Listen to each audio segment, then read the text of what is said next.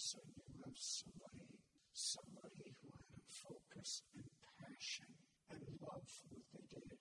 That changes the world in anybody's life, whether it's nursing, diplomacy, whatever, education. Once you find that thing in your life, your purpose in life, that's when the magic happens. And that's, we started building.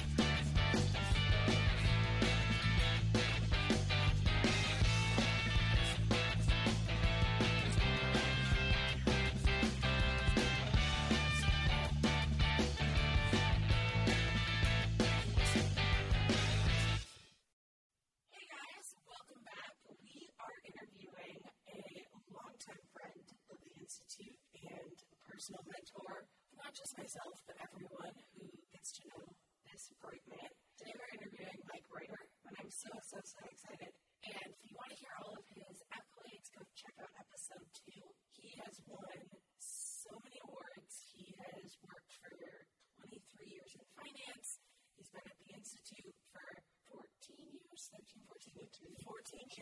His accomplishments are too many to name, and he has changed the life of every student he encounters, and we are lucky to have him as the director of the Bucciano Leadership Institute on the business side of things. And he really did put the Institute on the map, and that's the reason that so many of us are here. So today, we're talking to Mike. How are you? It's a pleasure, Sean. Multi-virus, and I think I said 14 years, it's been 13 years. It's 13. Wow. It's going too quickly. So, you've talked about before your 23 years in finance, which is so surprising to me that you did this. Thanks for being honest. Do you regret those years? The direct answer is no. Do I wish that I had known things that I know now? Absolutely. The sole regret is I wasn't smarter. There is no regret, however, because I learned from those years. Whatever learning came out was continuing to make the person I am today. During those 23 years, I was doing and being the person I was. Those 23 years in finance, I was still helping people, serving people to find themselves in a little different way than just asking what's the bottom line number. Was it time that if earlier on in my life I had truly understood my purpose and meaning? That's a regret, absolutely, because we always think of impact that we could have on life and on the people we serve. So I'm a little sad from that, but regret it? No, because there was learning there. There was learning. So you've talked about how you ended up in that because a coach said, if you want to be successful, join finance. What was your view of success then versus what is it now? It's interesting. My view of success then, even when I asked that question, what do I have to do to be very successful? It was more of a monetary prestige thing because I didn't know the right answer. So they said you go into business, which was never the path I intended when I was a kid.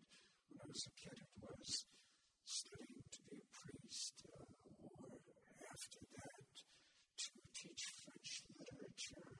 And then all of a sudden, we thrown into a business world where success had to be defined in my mind at that time. Because otherwise, you go into business, you make money, and that was it. I didn't understand at that point in time purpose and meaning in life. So when the question was asked, or I asked the question, what do I have to do to be successful? The answer that was given to me is not the answer I have now. What is the answer you have now? To give and serve people that they truly recognize the fullest potential, that they find purpose and meaning in their life, and they live every moment of it to their fullest. So if that is how you were defining success, do you think you've achieved it? The best is yet to come. The best is yet to come.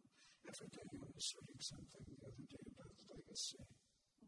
Legacy isn't something at the end. It is something we start at the beginning. It is the step-by-step to what that ultimately legacy will be. But you today, myself today, Mom and Dad, we're building that legacy. And it's built on that purpose and meaning we find in life. So it's an ongoing process. And always the best is yet to come.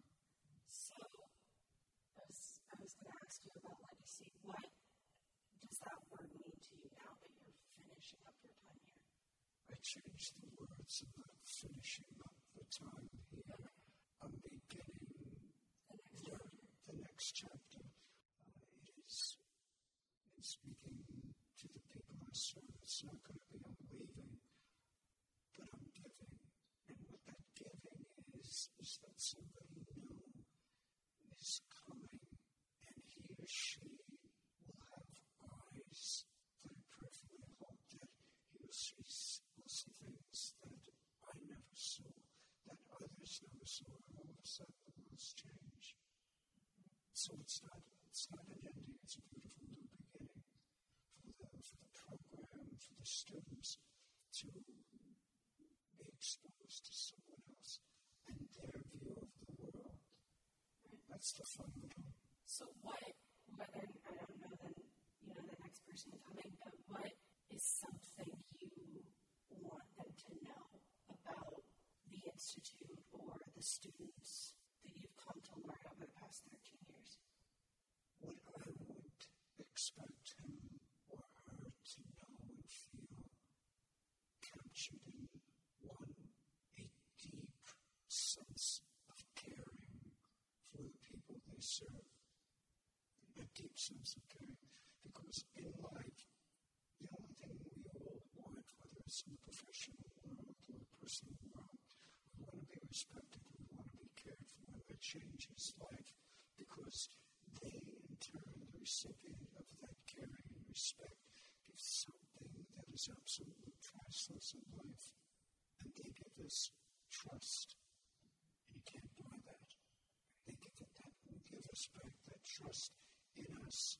And all of a sudden they start hearing words that they may never heard before. So caring is one of them. And the other is a deep passion and love for what they do. Not just, I have this wonderful job, I can get visibility. That's not what it's about. What it is truly about is that caring, and it's about the students. It's all about the students. No blah, blah, blah. It is that interaction, that caring of them to help them achieve success in the world, achieve their version of success.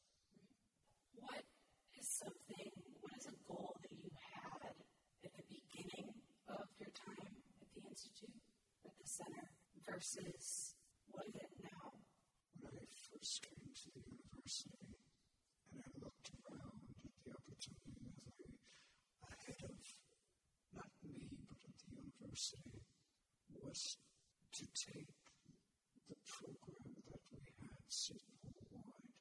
And that dream was realized not by me, but by a whole bunch of students, alumni, executives, faculty, administrators, all these guys, ladies, who made this happen. They made it happen. And it was through, Karen Dorff's hands that all of a sudden it became real. She took it the final step of the way. It's interesting when I look back, she brought me in.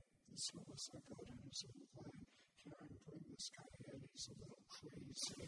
He has this passion. And let him set up that structure, let him do all that work across the university, connect dots from the schools and businesses, set up a framework and a culture that all of a sudden will take them to national prominence, and then we can do something with it. That's it. It was the foundation.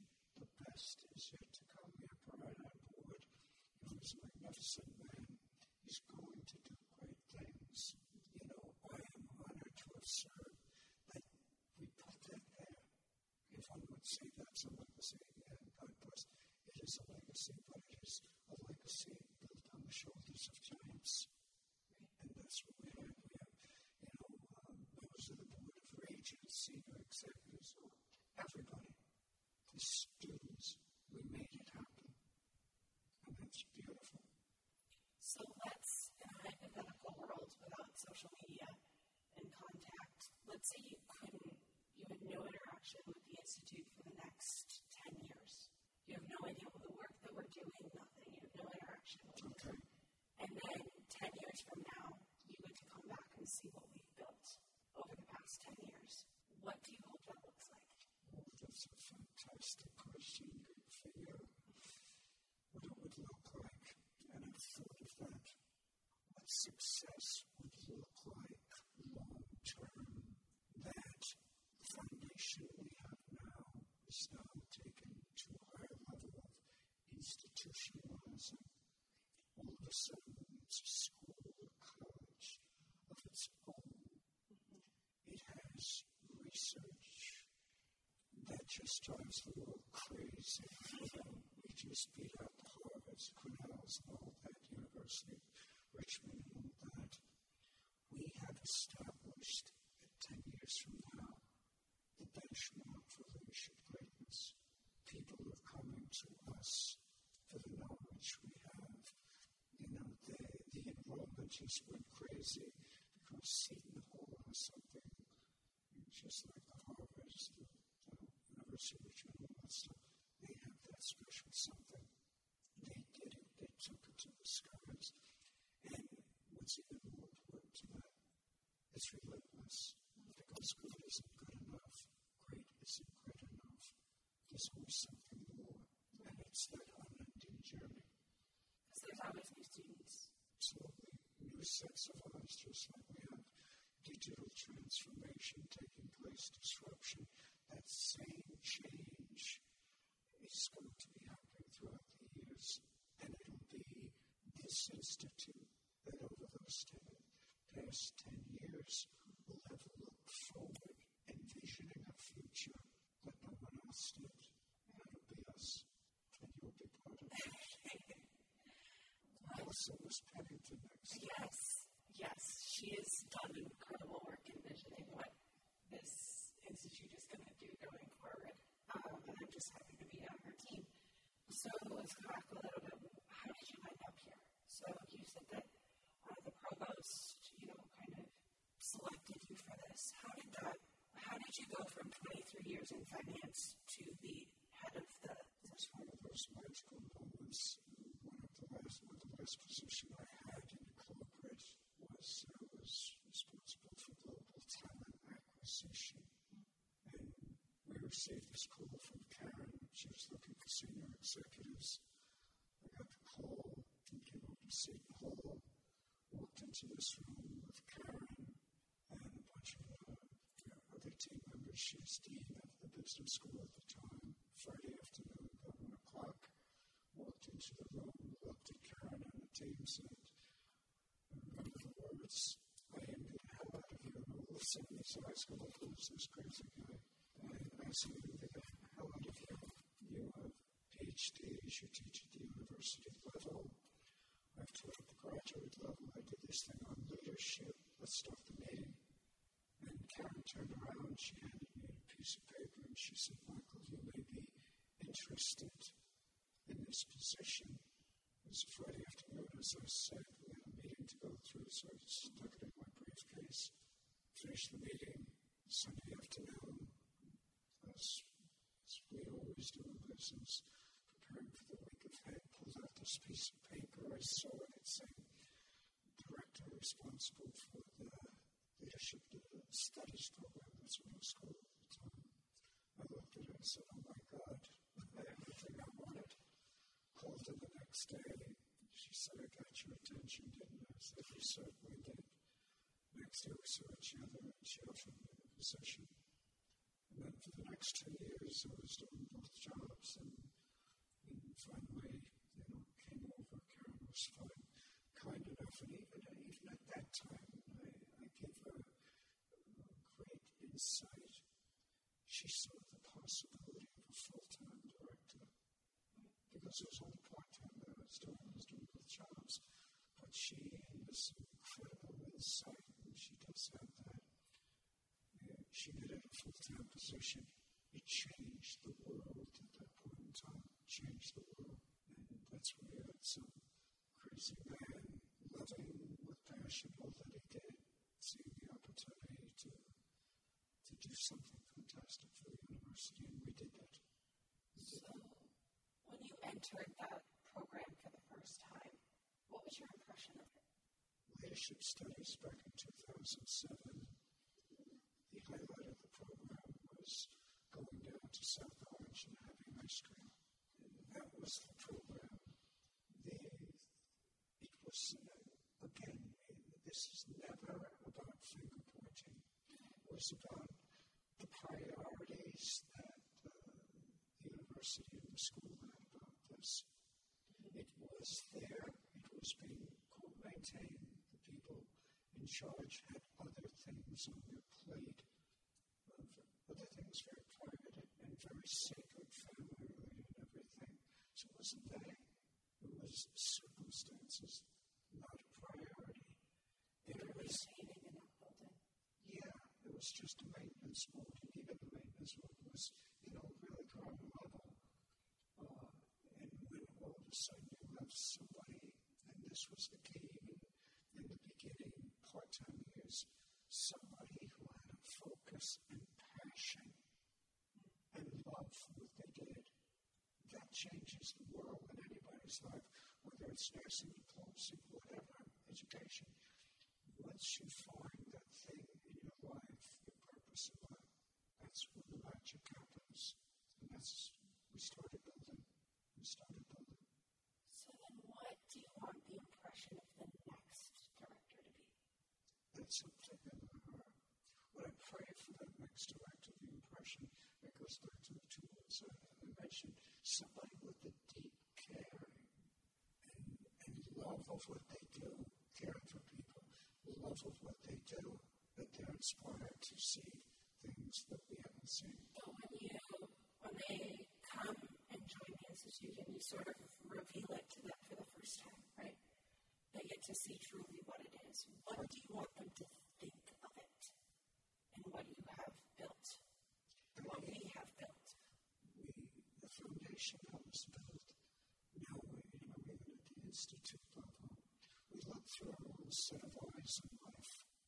Right. We have this little box we live in, and it is up to us to go beyond the box and see things that other people haven't seen. Like Steve Jobs, they say he imagined the unimaginable.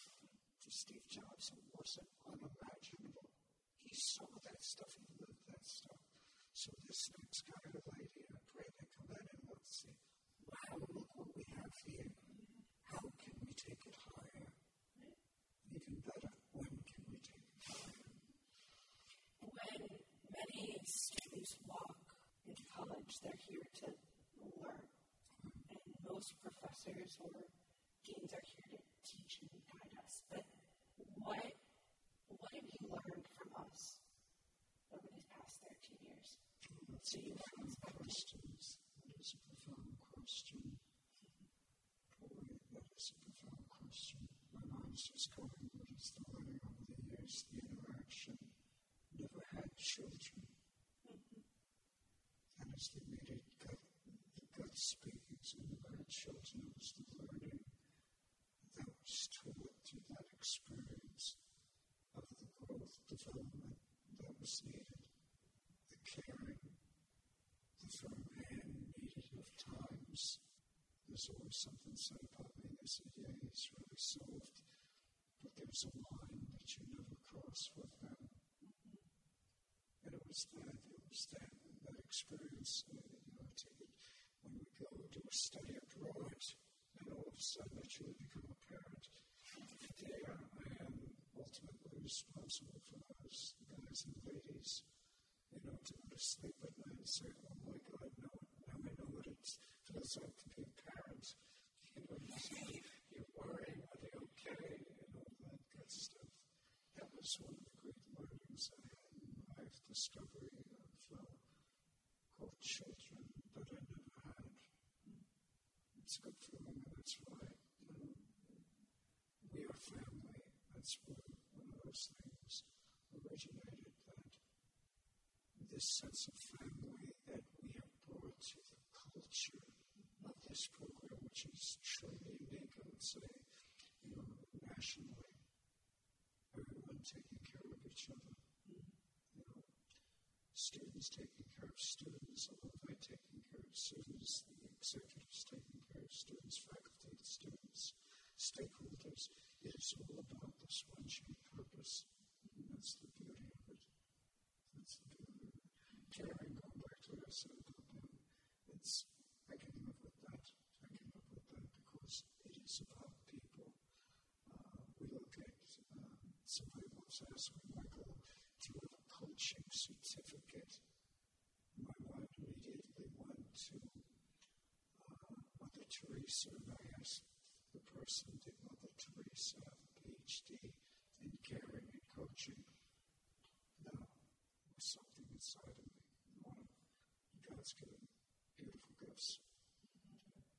Yeah, I like what you said about the line that we don't cross as students. You've never been, you're not an angry person, but the idea of disappointing you puts a knot in my stomach that I never want to have to face. That was interesting to say that because when the student or whoever put themselves in that situation, it was the same thing. It was, I disappointed Mike rather than, I screwed up or anything. And that's the good part. It's about the personal involvement that we all have. When was the point where you think you went from being mentored to being a mentor? And I know you're still mentored by others, but when do you think you started being viewed in that role for the first time? Viewed in the mentor role? Yes. It goes back as far as I can remember, even when I was a kid.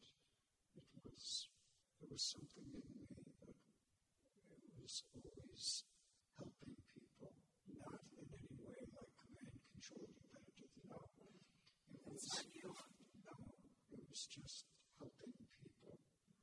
And even yourself in those words, you've been mentored all along, but I know the woman sitting across from me, she does that mentoring to others in a seamless fashion.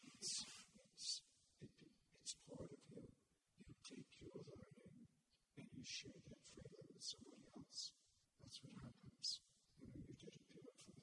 What is something that now you know that you wish you would have told your college self, or you wish your 20-something self would know? Oh, God. But if your 20-year-old self was sitting across from you from this table, what would you say to him? Wake up, Michael. It's everything, just as you, each one of us, everyone has the purpose already in them. Right? I had it in me as a young kid when I was saying I'm going to serve people, I'm going to become a priest. That was always there. But I didn't know. I translated, well, I'm going to be a priest, I'm going to be a Jesuit, and all that stuff. And that guys, that's not it. I got into this. I was still doing the same thing of giving, carrying, and such. I didn't know what it was.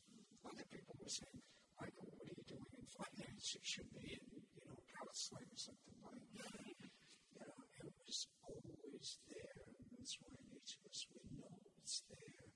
It is just finding that person, that event or something, and all of a sudden we wake up and say, my God, that's what I love to do. I look back on my life and say, oh my God, 41 years of my life I spent not knowing what I was, where I was going.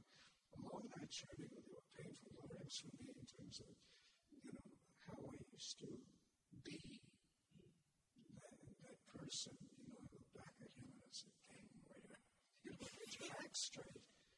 But I was fortunate. I was fortunate. But, the bottom is we have it inside ourselves.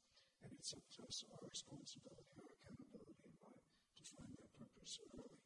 That's why yourself and what you do and what I do in working with people is to help them find that. So would you say that's your why? You always challenge me with what's your why. Yeah, it's my why. Yeah, why purpose me. That's my why.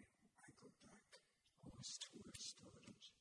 The belief in love of God, direction, purpose. It's been a great journey and the best is yet to come. What in life are you most proud of? I always stay away from comparative because all those beauties are separate and distinct in their joy and happiness. What I'm most proud of is within that bundle of things is having the joy of being able to serve people and to see the greatness in themselves, to see people I've served in the past come back and say thank you. You changed my life forever. And in turn, they took it on to somebody else. Oh, those words sound so soft and silly sometimes, but that's the real stuff in life. To hear somebody say, thank you. The people that are lucky enough to know you, I believe that you feel that in your bones, that is a huge part of the essence of who you are, is that belief. Yeah. And we've all encountered, at this point in our lives especially, adults who want to mentor, but maybe don't feel it. It's more of an obligation and less of a desire. And for you, it's what makes you the man that we're so lucky to know. You're kind with those words. It is the feeling when you or anybody looks in another person's eyes and you provide input to their well-being, direction, and they know you really care, rather than just as you said those words, is he or she saying, do this, I'm going to mentor and coach you, blah, blah, blah, check box. You know that it isn't sincere. But when you know it, you feel it. As I should have said, you'll remember how they made you feel. That becomes a very important part. There's an intellectual component, absolutely, but it's also the translation of an intellectual component to the interior. That's where life really takes action.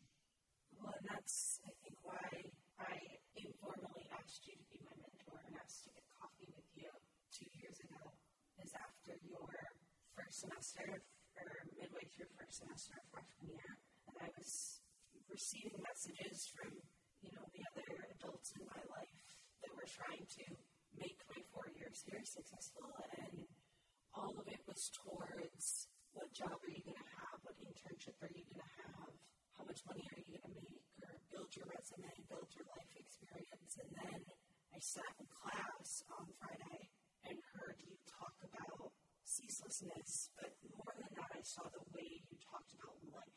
And I said, if I can leave my time here at Seton Hall learning how to approach life the way Mike does, then it doesn't matter how much money I have in my pocket or what job it is, because I knew something in me knew that if I was spending my time here in life after for the resume, the accolades, the position, the letters that come after your name on your business card, that I was still going to be missing something. And you, to me, my 18-year-old self knew that you had figured out, whether you believed it or not, that thing that I knew I needed. Seeing in the joy of what you just said, I didn't do it. You did it. Right. You found it. That's our purpose of each other in life. It is to be there, as in your life, the seeds you grow enjoyed the shade of those trees in your life. Right. It is touching someone in a way that all of a sudden they find it. You have the joy of finding it. And it was, God has his plans. Those kids might know lots to people who come into each other's lives and say something, hey, like good work. And all of a sudden, that relationship sets fire in the heart and say, he was the boy who didn't think it was possible. And this wonderful woman sits across from her with that smile on her face. She found everything she wants, and the rest is yet to come. Go, girl. Go, girl. What is the best advice you've ever received? It goes back to Stephen Covey. Seek first to understand. It sort of opens the doors to everything else. It's making yourself, opening yourself to make yourself vulnerable. It's standing in the other person's shoes and saying, how do they see life?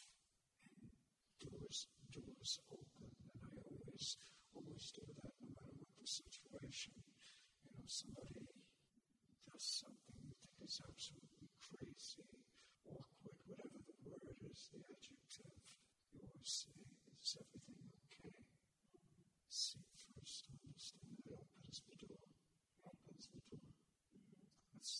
one of the greatest learning. Covey was the beginning for me. Way back when I was 41, reading Seven Habits, and oh my God. That was the changing point. Hate to burst your boy. I don't think that was Stephen Covey. Yes, it is. Seven Habits. No, it is. That's the prayer of St. Francis. What? The prayer of St. Francis, the hymn that's in church all the time. Seek not to be understood, but to understand. This is Stephen Covey's story. It's true. That's interesting. I mean, I said it every morning in high school for 4 years. That's beautiful. Seek not to be understood, but to understand. That's a hunting experience. I said Audrey would make us seem smarter. Not that I'm going to tell you about. What is something about you that we wouldn't expect? Wow. It can be a fun fact. It can be, whatever. But what is something about the man sitting in front of me that would surprise me?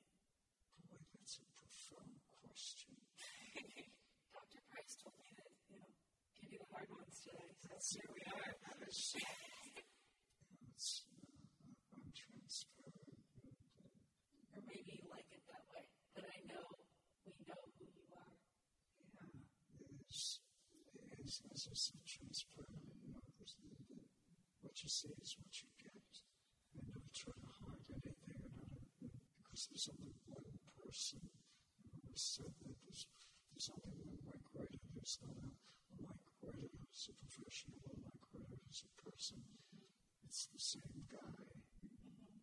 Probably have to come back to you in a few years on that. I know you ever skydived or something, or some fun fact.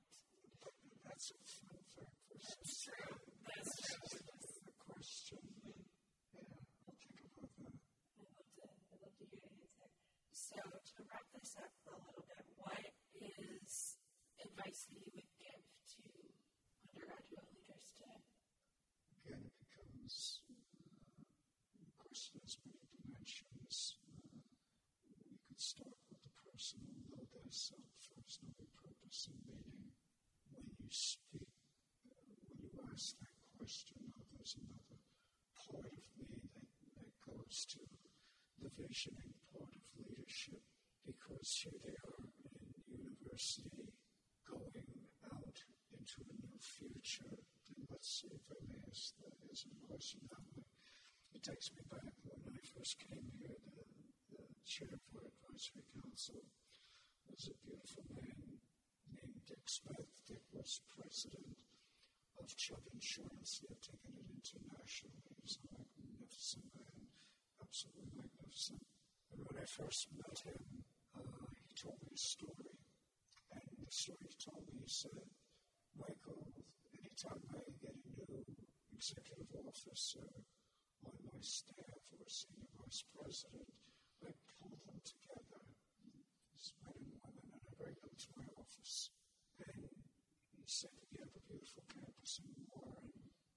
They come to this office, and I welcome them, and then I ask them to look out the window and tell me what they see. He said, "It's a beautiful campus, pretty all around."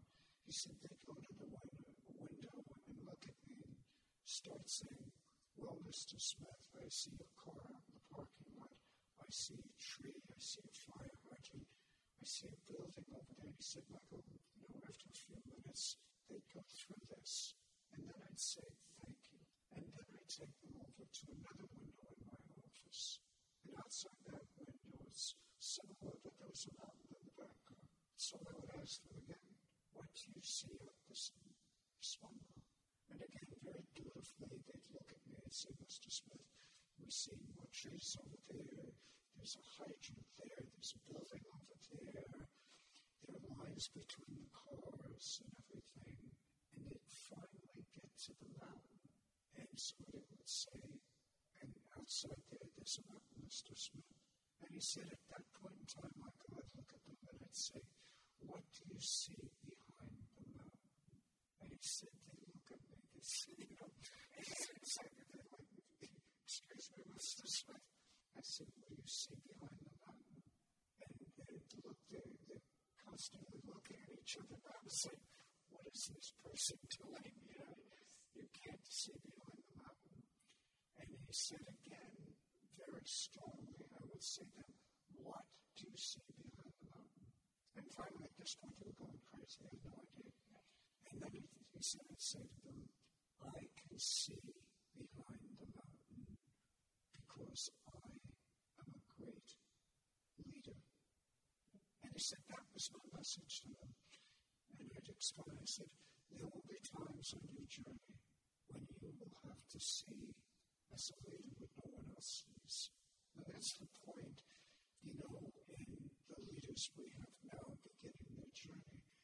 They will be the leaders of the future. There's a challenge. What is the world going to be 5, 10, 15 years from now? Your world or their world, as they've experienced now, even when they were born, has been incredible change, innovation, disruption, Phil. That is going to triple, quadruple. The leaders now have to prepare for that, not wait for it to happen to them, but to prepare. Jack Shannon called this digital disruption. It is happening now, AI and all that stuff. There won't be as many jobs, there will be all those good things, and bring it even home. The university, they're doing the strategic planning right now. They are preparing for the future. So we need to prepare for that beautiful future. What's next for you in your journey? I always get choked up when a mess that I look to the next steps as one of joy, excitement, and seeing and experiencing possibilities I have not yet dreamed of, ever even dreamed of. What they look like, Shannon, I have no blessed idea. No blessed. Oh my God, what was that one? What I'll be doing, I will continue to be me, what I'll do. No blessed ideas, probably many of the things I will continue to, be with people, help people, etc. There are other possibilities, just as many other people. They retired, I won't retire, I'll transition. And then all of a sudden, our eyes are open to things we didn't see before, possibilities, and the mind, and that's going to be my journey. Continuing to grow, continuing to live my purpose and meaning in life. And surely the best is yet to come. A little scary, but it's going to be great. So one of the questions that I love asking people that inspire me, that we were asked, or the diplomacy kids are asked on our application, is who is a person that exemplifies outstanding leadership to you? There are many. Give me your top 3. Again, I stay away from the comparative. figures in the top three. There are many people in history that have run across Martin Luther King, Mahatma Gandhi, all great leaders who changed the world in their own. There are people in my life, on my executive council right now, I would not dare to say names, but no, they have inspired me beyond my wildest dreams. You say the best leaders are lifelong learners. Oh, absolutely. So then let me rephrase the question, who have you learned the most from? Or who is someone you've learned a lot from, a significant amount that shaped your life? I'll change the answer to that question. Okay. I'm going to make it bookish. Okay. With Stephen Covey, John Maxwell. Why? Because their insights into life, into being, into self, cause that pause in your life where you hear words, just as the 3-minute leadership that I do every Sunday, people read it. It causes that brief moment of reflection that they look inside themselves and maybe reinvent something or change something. That magic happens. And in the readings of those, just those two gentlemen, Jim Collins, we can go on and books and books. But in terms of things, when I read things from those two guys, it just changes my life. So our final question that we ask everyone is, what are some books or podcasts or thought leaders that you think are necessary for our listeners to go learn more about? Just the two of them. Just listening. Yeah, it's, Tony Robbins, got a little disgrace recently, but, he was aiming at helping people find themselves. All people in that vein who are inspirational. This Brian Knight, I see all these people who see something, each of us see something different in life. And it's those little moments when they're said. Any day we could pick up a piece of paper or read a book or whatever, and all of a sudden find that one thing. Just to say there's only one song. Oh, no. It's all over the place. Well, thank you so much. This has been an absolutely incredible episode and a wonderful time, and I'm so happy to have you in my life, my dear friend. And to me also, thank you for the moment of reflection.